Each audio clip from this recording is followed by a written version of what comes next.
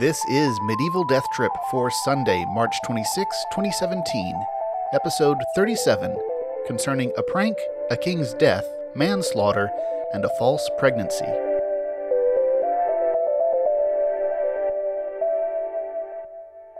Hello and welcome to Medieval Death Trip, the podcast where we explore the wit and weirdness of medieval texts. I'm your host, Patrick Lane. And I'm sorry that it took a little while to get this second episode of the year finished and out, but I'm hoping we'll have smoother sailing going forward. Casting our memories way back to last episode, back in mid-February, we saw King Alexander II of Scotland wading into the First Barons' War, on the Barons' side against King John. About 30 years after this, Alexander began a project of reclaiming for Scotland the Western Isles, aka the Outer Hebrides, which had been under Norse control since the 8th century. While on an expedition to the Isles in 1249, the king caught a fever and died at the age of 50, leaving his 7-year-old son to become King Alexander III. The young Alexander's early reign was marked by factional conflict, a common feature when you have a child monarch and a kingdom run by a ruling council. He was married to Margaret, the daughter of King Henry III, King John's son. She was 11 years old, and he was 10. Neither this nominal marriage nor the kingdom were in particularly good shape, until Alexander finally reached his age of majority, 21 years old, and took on full royal authority. And then things started to turn around for him. One of his first acts was to resume his father's final campaign, and he did manage to win the Isle of Man and the Western Isles from the King of Norway through the Treaty of Perth in 1266, a pretty nice feather in his cap. In roughly that same decade, he had 3 children with Margaret, a daughter and 2 sons, and things were looking pretty good for the king. But then Margaret fell ill and died in 1275. There were rumors of poisoning. In 1281, Alexander's youngest son died, and then 2 years after that, his daughter died, apparently from complications following childbirth, and less than a year after that, his last remaining son died. So that in 1284, Alexander is 42 years old and without a direct heir to his throne. All he has is an infant granddaughter, now motherless, living off in Norway with her 15-year-old father, Erik Magnusson, the Norwegian king. So now, the clouds are starting to roll in over Scotland. But 42 is still relatively young and vigorous for a medieval nobleman, so Alexander married a daughter of French nobility, the 22-year-old Yolande of Dreux. Once again, things are looking up for the king, until a year later, a final tragedy strikes. And that tale is what we're going to hear today, as described by the Lanercost Chronicle. We've usually gone to the Lanercost Chronicle for real grab-bag episodes, since that's something the Chronicle really trades in, annual catalogs of marvels and strange occurrences. But this time, we get to see the more traditionally historical side of the Lanercost Chronicle, though it still takes its time to luxuriate in the odd moment and gruesome detail. In order to flesh out today's story, I'm going to impose a little bit of grab-bagginess on the text by attaching up front a separate little narrative from a bit earlier in the Chronicle about a prank gone wrong involving Alexander's first wife, Queen Margaret. Then we'll skip ahead a little bit in the Chronicle to hear the relatively brief notice of the Queen's death, and then we'll start in with the longer story of what befell Alexander himself. And let's get to it. I'll be reading from the translation of the latter part of the Lanercost Chronicle by Sir Herbert Maxwell, with here and there a few adjustments of phrasing or word choice.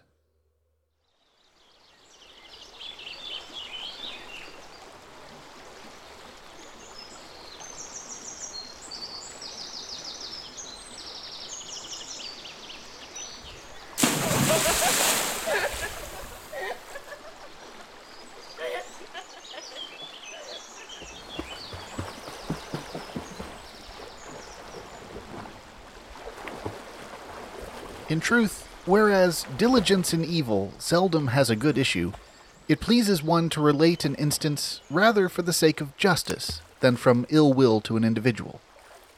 Queen Margaret of Scotland, deeply distressed by her various trials, chiefly by the death of her father, Henry III, and by anxiety about the return of her brother from the crusade, went forth one beautiful evening after supper from Kinclaven to take the air on the banks of the Tay, accompanied by esquires and maidens, but in particular by her confessor, who related to me what took place.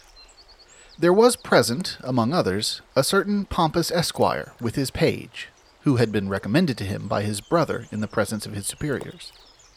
And as they were sitting under the brow of the bank, he, the esquire, went down to wash his hands, which he had soiled with clay in playing. As he thus stood bending over, one of the maids, prompted by the queen, went up secretly and pushed him into the riverbed. "What care I?" cried he, enjoying the joke and taking it kindly. "Even were I further in, I know how to swim." Wading about thus in the channel while the others applauded, he felt his body unexpectedly sucked into an eddy, and though he shouted for help, there was none who would go to him except his little page boy, who was playing near at hand, and, hearing the clamor of the bystanders, rushed into the deep, and both were swallowed up in a moment before the eyes of all. Thus did the enemy of Simon and satellite of Satan, who declared that he had been the cause of that gallant knight's destruction, perish in sight of all, and the matron, spoiled by the undue affection of her parents, received rebuke for her selfish love, and showed herself before all men wounded to the heart by overpowering anguish.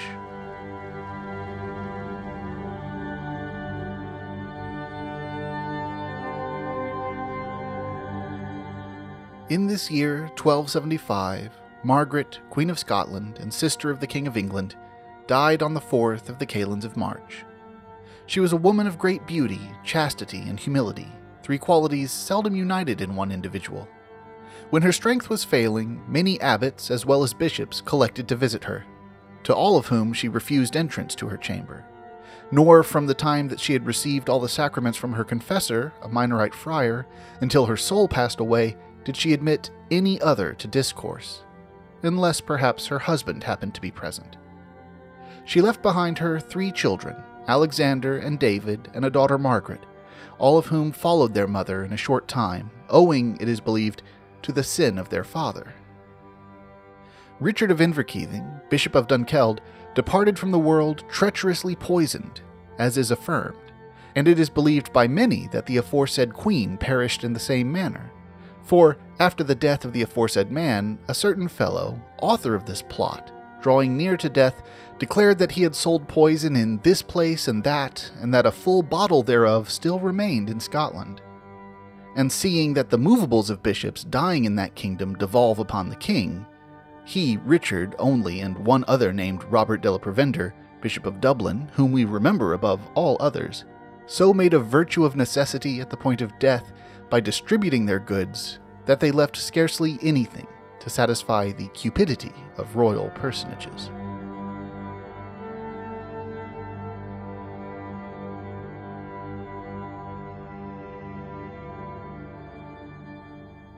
In the course of this year, 1286, King Alexander III of Scotland was removed by sudden death from the world, after he had reigned 36 years and 9 months. He departed from the world on the 14th of the Kalends of April, late on Monday night, being the vigil of St. Cuthbert, bishop and confessor, the liberties and bounds of whose bishopric Alexander had violated for 3 years past. And whereas it was held by the superior clergy that the Lord would remove from the world both his children and his wife during his own lifetime for his chastisement, and whereas that did not cause him to reform, anyone may perceive how there was fulfilled in him holy Job's prophecy, which saith, God will visit upon his children the sorrow of the father, and when he has accomplished this, he shall know it. Of a truth, it was foretold to him by just men that the Lord had shaken his sword against him, that he had bent and made ready his bow against him, and had prepared many arrows against him, etc. Besides all this, there was repeated in the province throughout the whole of that year a fatal saying by the Scots, that at that time should come the judgment day, at which many trembled, and a few scoffed.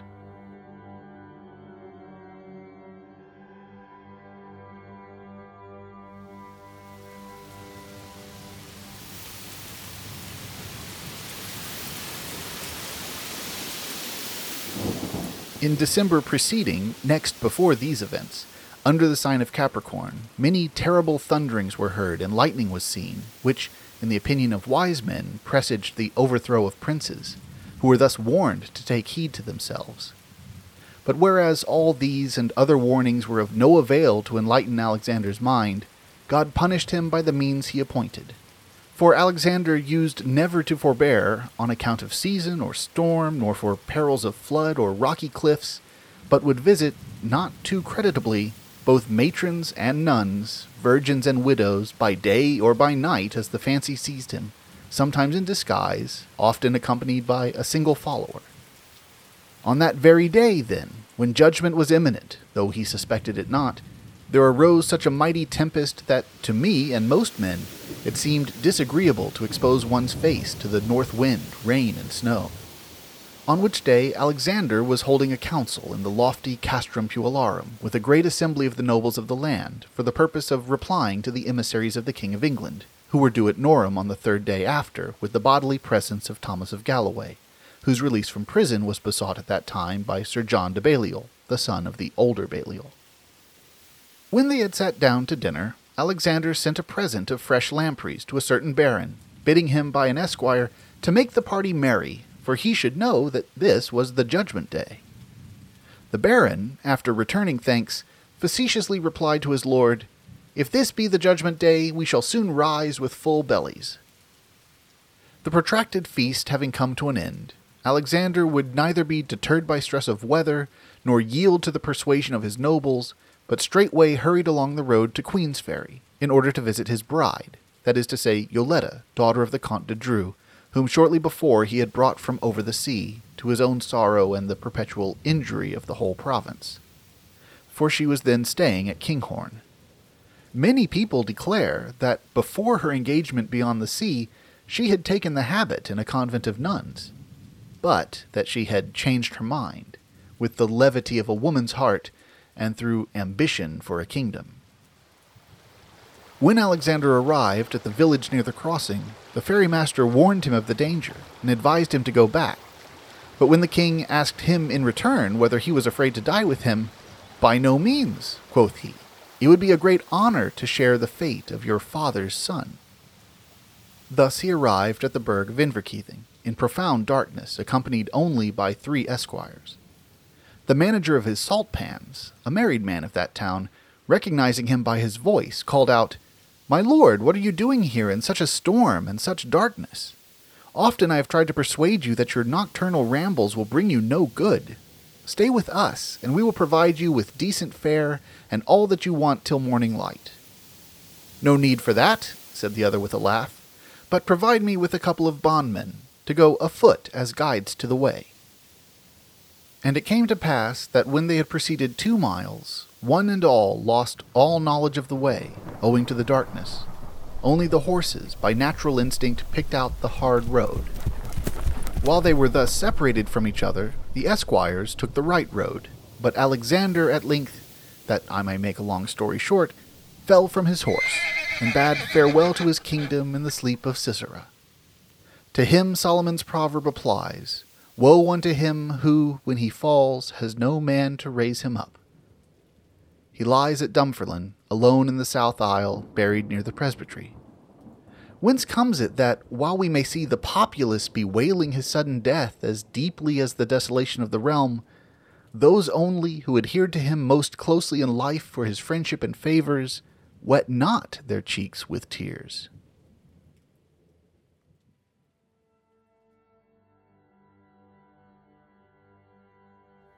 But whereas a chronicle which strews its course with extinguished cinders will be deemed too dry, I shall here relate, to the praise of the incorrupt Virgin, what befell on the Annunciation immediately after this event.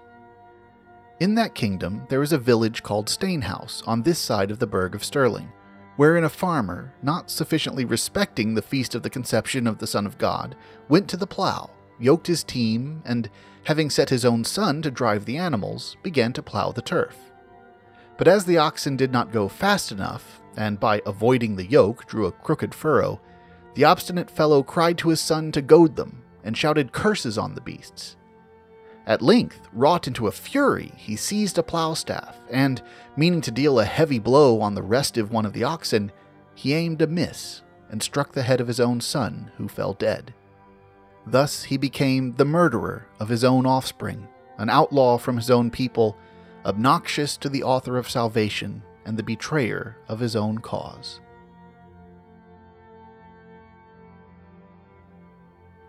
After so evil a fate as the death of their king, the magnates of the realm of Scotland, adopting sound counsel for themselves, elected from the prelates as well as the nobles, guardians of the peace for the community, until such time as it should be made clear by deliberation what person should be accepted for such rule. They governed the country for 6 years, transacting the affairs of the people and, before all, of the Lady Queen, widow of Alexander, assigning a portion as her terce. But she, resorting to feminine craft, was pretending to be pregnant in order to cause patriots to postpone their decision, and that she might more readily attract popularity to herself. But just as a woman's cunning always turns out wretchedly in the end, so she disquieted the land with her pretenses from the day of the king's death till the feast of the Purification, nor would she admit respectable matrons to examine her condition. And in order that she might return ignominy upon those from whom she had received reverence and honor, she determined to deceive the nation forever by foisting on herself the child of another.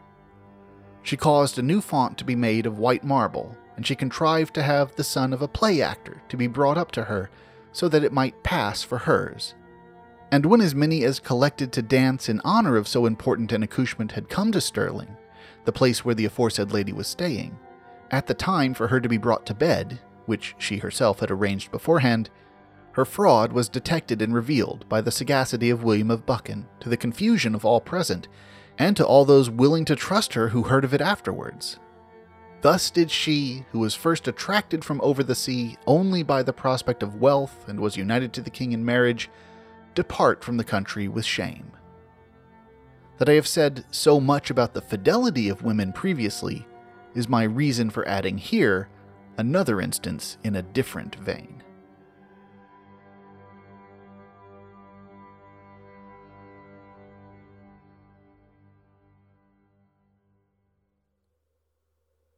So there we have the death of Alexander III and its aftermath, from the Lanercost Chronicle. With no other heir, Alexander's granddaughter, Margaret, Maid of Norway, became Queen of Scots.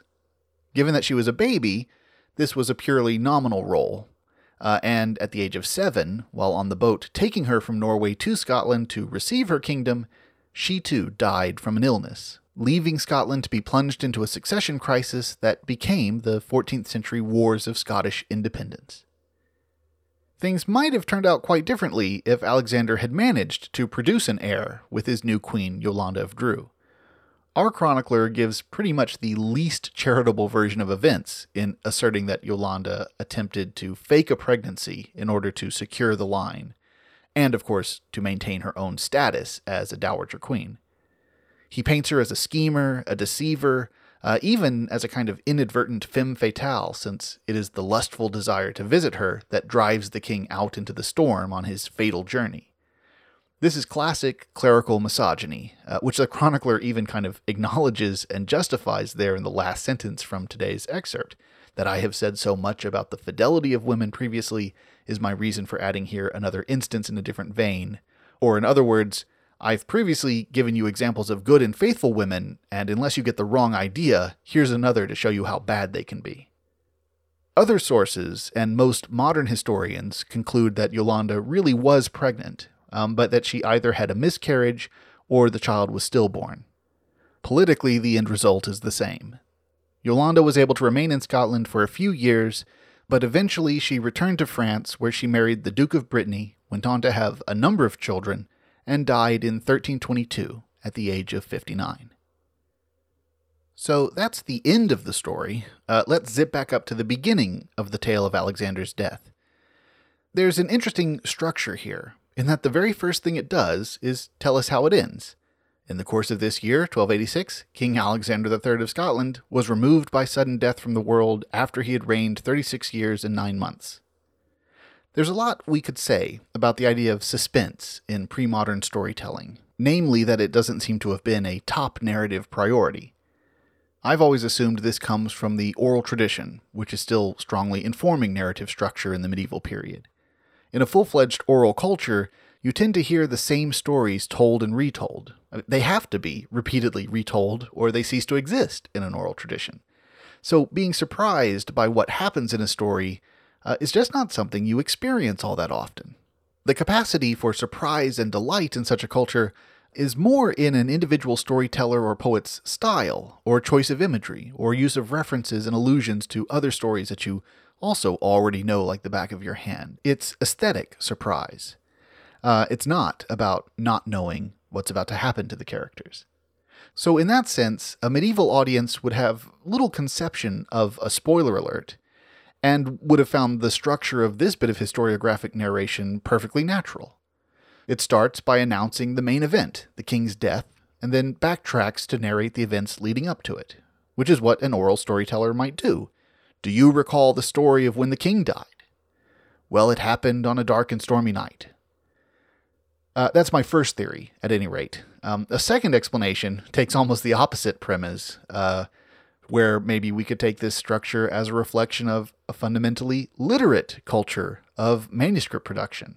Maybe announcing the main event of the story is a technique that serves to provide the equivalent of chapter headings, or a rubric, or even to facilitate them being added to later copies. Or perhaps it simply demonstrates the chronicler's elaboration on the basic structure of the annal, which in its simplest form just lists years and their key events, especially deaths of public figures. So the announcement of the king's death is the bare annal entry, and the narrative that follows is the chronicler's choice to elaborate on that fundamental historical unit of which the whole chronicle is comprised. As for the content of this death narrative, two moments stand out for me. The first is the ferryman's response to the king's question of whether he would be willing to risk death in taking the king across the river in the storm. "By no means," quoth he, "it would be a great honor to share the fate of your father's son." This is a very odd expression. The ferryman is basically showing his reverence for Alexander's father instead of Alexander himself. He doesn't say, "It would be an honor to die alongside you, my lord." He says, "It would be an honor to die alongside the former king's son." The chronicler doesn't show Alexander reacting in any way to it, which suggests that it is just a stock phrase. And it is perfectly typical to honor a king by honoring their illustrious ancestors. There's almost this notion of praise of the parent inherently extending to and including the fruit of that parent's loins. Nonetheless, in the context of the chronicle, where our author is presenting Alexander in a fairly critical light, I rather wonder if we aren't meant to see this remark as the ferryman rather subtly throwing shade on Alexander. After all, even the ferryman enters the scene questioning the king's judgment in trying to make the crossing. We also have this rather odd insertion of the story of the sacrilegious plowman who accidentally kills his own son while trying to work on a holy day. I'll confess I'm pretty stumped about this whole digression. First, I don't really know what the chronicler means when he says, "But whereas a chronicle which strews its course with extinguished cinders will be deemed too dry, I shall here relate to the praise of the incorrupt virgin what befell in the Annunciation." I don't know what makes the story of Alexander's death an extinguished cinder, and I don't know if that's a biblical reference. I couldn't find anything that matched that term. And I'm not sure how the story of the plowman's son's death is somehow categorically different from the narrative of Alexander's death. In fact, if anything, I want to try to make this little tale serve as a parable commenting on Alexander, but I don't really even see how those parallels match up. You have two characters who are both involved in different kinds of dishonoring the church, what with Alexander chasing nuns and cavalierly disregarding clerical prophecies and warnings, but in the one, the perpetrator dies, and in the other, the perpetrator is punished through the death of his own son. Is the kingdom the plowman and Alexander is the son? Or is this a kind of retrospective comment on the early deaths of Alexander's children? Or maybe I'm thinking too much like a literary critic, and this story is placed here in the chronicle because it was a thing that actually happened in that same year as the king's death, and it was on our chronicler's list of things he wanted to report on, like so many of the other strange non sequitur incidents that are stitched in throughout the Lanercost Chronicle. And as for the tragic prank pulled on the pompous knight by Queen Margaret and her ladies-in-waiting, I don't have too much to offer, other than to agree with our translator, who comments in a footnote that the ending of this story is rather hard to follow, both grammatically in the original Latin and in terms of its message.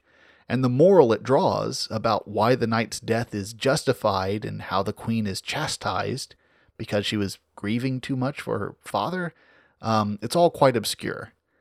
Maxwell does suggest that it might be something related to simony or nepotism. Simon Magus is referenced there at the end, and maybe that ties into the oddly emphasized detail about the knight hiring the page boy on his brother's recommendation, but it's all kind of a mess.